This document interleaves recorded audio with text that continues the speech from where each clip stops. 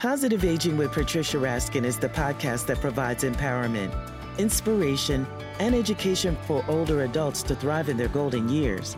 It's produced by Rhode Island PBS and made possible through the generous support from South Coast Health, Cochlear, Greenwood Credit Union, Bama Companies, and Balancing Life's Issues.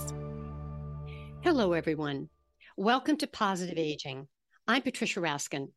Today, we're talking about how to age better in all areas of our lives through prevention so that we can be fit at 50, sexy at 70, and nimble at 90. My guest is Richard Besdine, MD, physician, geriatrician, and scientist. Dr. Besdine has devoted his career to the well-being of older adults, working in universities and the federal government. He is currently professor of medicine and professor of health services and policy and practice at Brown University, devoting his time to teaching, research, and mentoring. He has authored more than 125 scholarly publications on aging and edits widely in medicine. Welcome, Dr. Besdine. Thanks, Patricia. All right, there is a great quote on prevention from 1900, and it says, "The only way to keep your health is to eat what you don't want, drink what you don't like, and do what you'd rather not." Well, how do we work around this so we can enjoy our older adult years? So sadly, in 122 years, in many domains of the United States, we've not made much progress. The fact is, the things that I am going to talk about with you today can mostly be fun. There is a way to find delicious food, exercise you enjoy. Going to see your physician is never a picnic, but having a physician you have a trusting and a respectful relationship with. So that's obsolete. Mark Twain put it in the mouth of Pudd'nhead Wilson to be a smart aleck as he was. He was a very smart aleck. All right. So what is successful aging? Well, among other things, it's the title of, count them, 9 different books that have been published in the last 20 years. You can't copyright a book title. We could write the Bible if we wanted. So successful aging is complicated. Many people think it is a triathlete 100-year-old winning not in his age group. Well, nonsense. Physical vitality can certainly be preserved to some degree, but aging in and of itself erodes some of that. Certainly, feeling healthy is really important. And, disease happens and we make the best of it. Older women are much better at dealing with disability than are men. Not only can they have successful lives, but they live longer. Men succumb to conditions that older women not exactly breeze through, but continue to live with and have a life. Yeah. So I would define successful aging as a combination of feeling good and feeling useful. It's that simple. If you're engaged in activities that make you feel useful and you feel pretty good, that's success. And part of that revolves around exercise, brain health, nutrition, emotional health. So there are a list, and I have them in an acronym that includes my name, and you'll remember the acronym, but you'll never remember the items. Besdine's boomers are sad if they don't do all these things. And I don't think you want me to read the list. It takes a lot of airtime, but we'll discuss a lot of them. The wonderful thing about these 18 interventions is that each in of itself adds value. So you don't have to do the whole big casino to live to a healthy older age. Any one will make it more likely. The more, the merrier. And certainly controlling blood pressure and getting exercise, a healthy but sane diet, driving, environment that's not toxic, screenings for cancer. There are a lot of them. Unfortunately, I don't have a book to sell today. But, you know, let's talk about one of them you just mentioned, because we haven't talked about that much. And that's about safe driving as we're older. So it's a big issue. We are an meaning automobile-centric society. Public transportation is poorly developed in most communities. I don't even have sidewalks in Barrington. So the loss of the ability to drive safely is dreaded by most older people, and rightly so. It almost always means loss of some independence. But there are things remaining generally healthy. Even in Rhode Island, you can't get a driver's license if you're blind. So DMV checks your vision, but the one thing it doesn't check that is a powerful contributor to fatal automobile crashes for older people is cognitive impairment, most often Alzheimer's disease. I hope we'll have time to talk about that. There are ways to reduce the risk of dementia, but the proof is in the pudding. If there's a concern about an older driver, whether it's near misses or dings and dents in the car, families and physicians don't give or take away driver's licenses. That's DMV. If you're worried, first of all, someone should have a physician's assessment. And if the physician is worried, then it's a DMV issue to call the driver in for a road test. Pure and simple. And many times it's a family member that will see it. Sometimes before the person sees it. Right. So that's by the way, that is a principle of my practice of geriatric medicine. Believe the family. Yes. If they tell you something, it's almost always right. This podcast is made possible in part by South Coast Health, a not-for-profit community-based health system that provides a clinical and caring experience to every life we touch in southeastern Massachusetts and Rhode Island. To learn more, visit southcoast.org. I want to move on to something that sometimes we're not always sure, and this is about immunizations, particularly since COVID. What vaccines are important for older adults? All of them. All of the ones that are recommended. So you started with COVID. Let's talk about that. I have had 4 doses, both boosters, and I have scheduled my Omicron booster, which is the newest one available. All older adults should get these vaccinations. They prevent hospitalization and death. If you can't remember that, you need to be evaluated. It's as simple as that. They prevent hospitalization and death. What about shingles, the shingles vaccine? So other vaccines for older adults that are essential, you mentioned the herpes zoster or shingles vaccine. There's a newer one, but it's almost 10 years old now, called Shingrix. The older one was a live virus. The newer one is not a live virus, and the protection against not only shingles, but its dreaded consequence of post-herpetic neuralgia. I have had 2 patients over my lifetime who have committed suicide because of the severity and unrelenting nature of the pain of post-herpetic neuralgia. So it's real, and the older you are, the more likely you are to get it if you get shingles, and the vaccine prevents both. Shingrix and most insurances cover it without a cost. Other vaccines, the pneumococcal pneumonia vaccine, very important for older adults. Your tetanus should be up to date, meaning every 10 years. And of course, probably the single most important vaccine is influenza. The flu shot. Yes, the flu vaccine. Older adults should get the high dose. There's also an adjuvant dose because older adults have a tired immune system and it needs more stimulation. But they work, and they, again, prevent hospitalization and death. What about along that same line? What are some of the health and disease screenings that we should do regularly over 60, over 65? Probably the single most important one that is most neglected is colon cancer screening, usually with colonoscopy. Mm-hmm.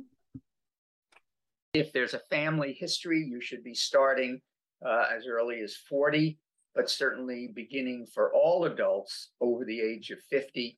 If a first screening is negative, that is no polyps, nothing amiss, most gastroenterologists will wait 5 years. Some recommendations are waiting as long as 10 years. It takes 10 years for a polyp to develop to cancer, but you want to get in there sooner. If there are polyps, then every 3 years until you've had a negative screening. Okay. And it's a scandal. There are 160,000 deaths a year from colon cancer in the United States, and every single one of them is preventable. I lost a dear friend who was in the prime of life in his late 70s and didn't believe in it, and he died of metastatic colon cancer. Yeah. So a lot of this is prevention. Speaking of prevention, we can't leave screening without talking about mammography for women. Medicare covers it, and it's annual screening, again, fully covered by Medicare. And the treatments for breast cancer that is discovered are getting better and better and better. I would say that in the 21st century, breast cancer, when it occurs, and it's tragic if it does, but when it occurs, it is a chronic disease these days, almost always, to be managed rather than killing people. So you're talking a lot about prevention, which is so important. Let's talk about prevention and home safety for older adults, where sometimes we fall. We don't have the strong balance. So what can we do for home safety as we get older? So that's a long conversation. I'll try to just hit the mountaintops. Certainly, we baby-proof homes when a first child comes into the household. Similarly, we should grandpa-proof the home, looking for dark or unbanistered, unhandrailed stairways, irregular stairs, loose carpeting, objects between the bed and the bathroom that can be stumbled over at night, loose rugs. All of these things and more should be on the agenda for every older person at home. In addition, there are hundreds of deaths a year of older persons from accidental poisonings. You would be astounded. Poisonings due to ingestion of bleach. How could you possibly swallow something so nasty? Well, smell and taste can be diminished with age and with disease.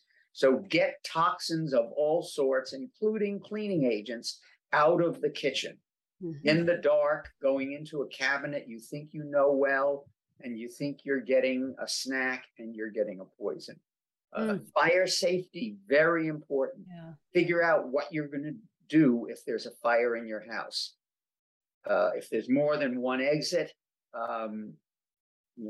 not breadcrumbs, but make a path to that exit if the main entrance is blocked by fire or smoke. And if, for goodness sake, have smoke, carbon monoxide, fire detectors that work, have working batteries that work in the house.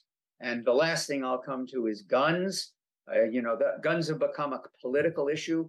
If you get shot in the head with a gun, it doesn't matter what your politics are. If you have a gun in your house, you're 18 times more likely to have you or a family member shot by it rather than you shoot an intruder. So whatever your politics, it's crazy to have guns in your house. This podcast is made possible in part by Cochlear, the global leader in implantable hearing solutions, helping people of all ages to hear and connect with life's opportunities. To learn more, visit www.cochlear.us/aging. So talking about family members and, really being able to communicate with your family, because something you said before I thought was so important. The family doesn't lie. The family tells the truth. Listen to the family. So how do you start talking about conversations, like care conversations with your family? Should you stay at home? Should you go into an alternative place like an assisted living or a different community? How do you have these care conversations with your family or with your advisor? And what are the goals? So, as Dorothy said in The Wizard of Oz about the yellow brick road, or no, maybe it was the straw man who said, generally, it's best to start at the beginning. The time to have, you brought up two separate issues, and I'm going to address goals of care first, as opposed to place where you live. Goals of care conversations should be occurring routinely among the family, regardless of age, because bad things happen to good people all the time.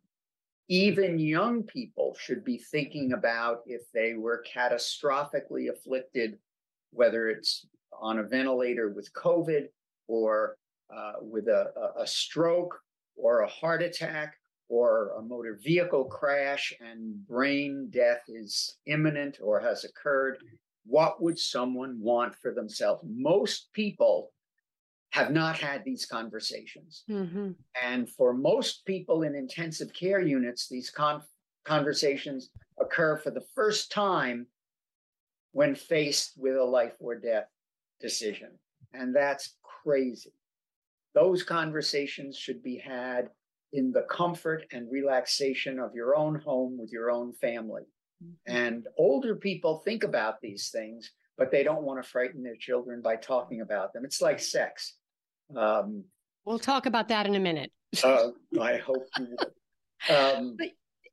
So these having an advance directive is not worth the paper it's written on because nobody can find it. And if you find it, it won't have addressed the issue at hand. So you talk about resuscitation or even ventilators, and the issue is dialysis for kidney failure. So you need to have the conversations. Discuss options. And there's a wonderful instrument in Rhode Island called the MOLST, MOLST, Medical Orders for Life-Sustaining Treatment. They should be in your local post office and doctor's office, or go online and download one. And it's a detailed enumeration of all the things you should think about when having a goals of care conversation. Right, which is you great. Don't even have to fill it out and sign it, but at least get the conversation going. And they probably have that in other states, right? Many of the states. Yeah, in some states, it's a POLST, physician orders rather than medical orders. They're the identical instruments. So, speaking of these conversations, is this all part of staying emotionally healthy? Because if we have these conversations, we can reduce our anxiety, we can reduce our stress. So talk now more about emotional health in our older adult years. If I went out in downtown Barrington and asked the first 100 people I encountered what the commonest mental illness is in older people, over the age of 75. 65 is really hardly old. Can I guess and answer that? Sure. I would say anxiety and depression. Well, no. Depression. You would either get depression or Alzheimer's disease. Okay. And it turns out generalized anxiety disorder afflicts between 15 and 30% of older adults, depending on where you look. The U.S. Preventive Services Task Force just this week came out with a formal recommendation that all older adults should be screened for anxiety. In fact, it wasn't just older adults. Anxiety is rampant. Yes. Worrying about your kids going to school, worrying about getting COVID, worrying about losing your... There are so many things to worry about. I worry about the things I have to worry about. Yeah. So screening for anxiety, and there are cognitive behavioral therapy is talking about it with a health professional. It doesn't have to be your physician. And it often works, but there are medications that are effective for treating anxiety as well. This podcast is made possible in part by Greenwood Credit Union, which offers locally based full-service banking where our focus is on you. To learn more, visit greenwoodcu.org. And don't you also think, Dr. Besdine, part of this whole anxiety is because we have so much uncertainty, as you said, with COVID and everything else that's going on? I think if you go back 10, 100, or 1,000 years in history, you will find someone writing that these are the most perilous times humans have ever experienced. There's always something to worry about. So I wouldn't attribute it to I actually think this is the best time to be alive in America since humans have emerged on the face of the earth. Yeah. Nevertheless, stuff happens, and yes, there are things to worry about. Certainly, COVID is something to worry deeply about. It is still killing people of all ages, older people more than any. All right, let's talk about what we alluded to before. Let's talk about sex over 60.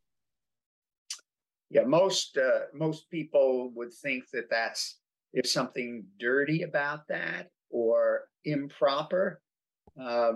Actually, a Brown Medical School graduate, Stacy Lindau, who's an OBGYN at the University of Chicago, did the first and best very large survey, but it's self-reports, so people can make things up. But actually, older people are more likely to be truthful about everything, including their sexual activity.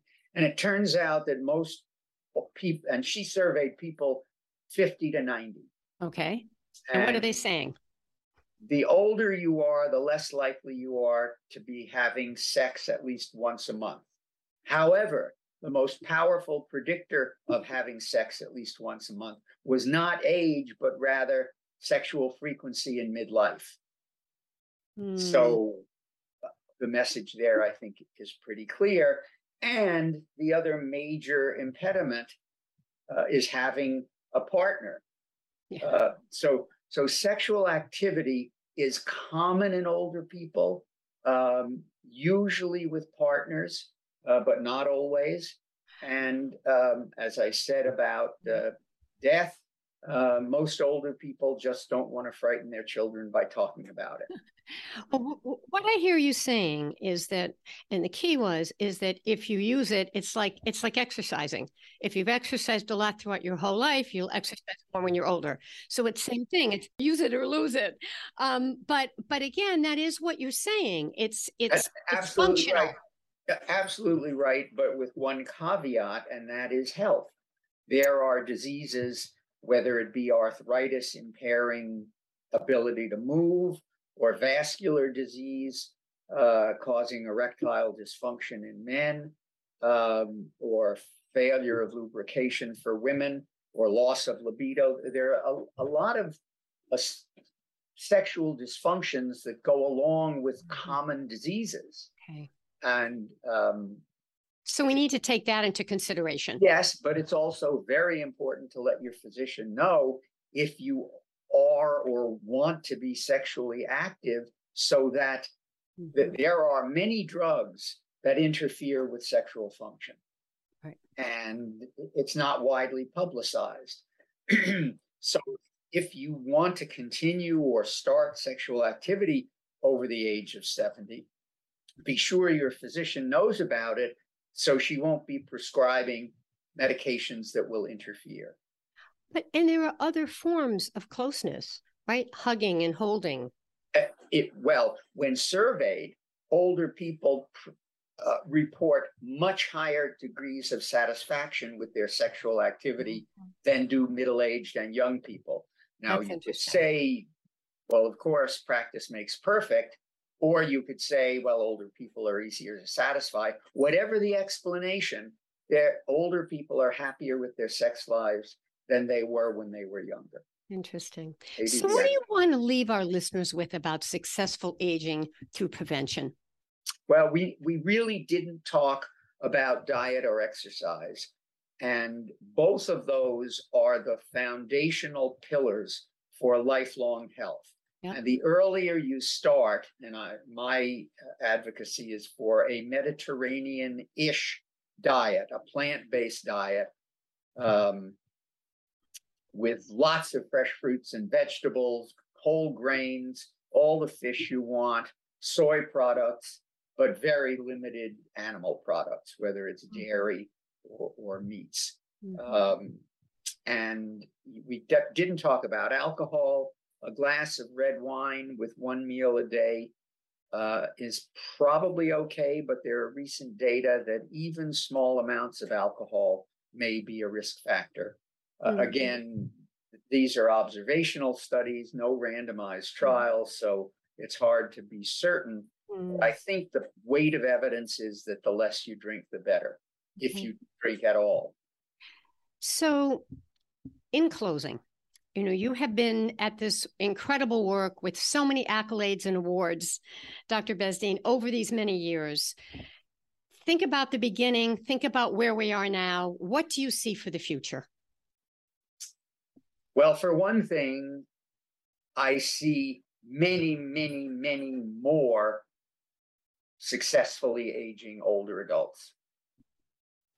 A larger proportion of today's 50-year-olds are going to be successful in old age than their parents, and certainly their grandparents.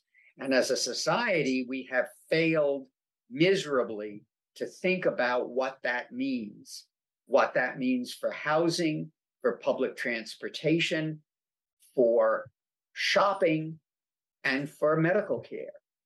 And it's about time we did. I hope to see some of those changes, even though I am extremely old myself. Well, thank you so much. This has been honest and candid and hopeful.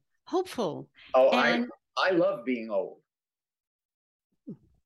because it beats the hell out of the alternative. And there's only one, and it's being dead. Oh.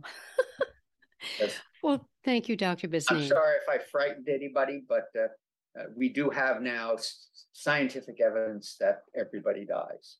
On that happy note, Dr. Richard Besdine from Brown University. Thank you, Dr. Besdine. Positive Aging with Patricia Raskin is produced by Rhode Island PBS and made possible in part by South Coast Health, Cochlear, Greenwood Credit Union, Bama Companies, and Balancing Life's Issues. For more information, please visit ripbs.org/positiveaging.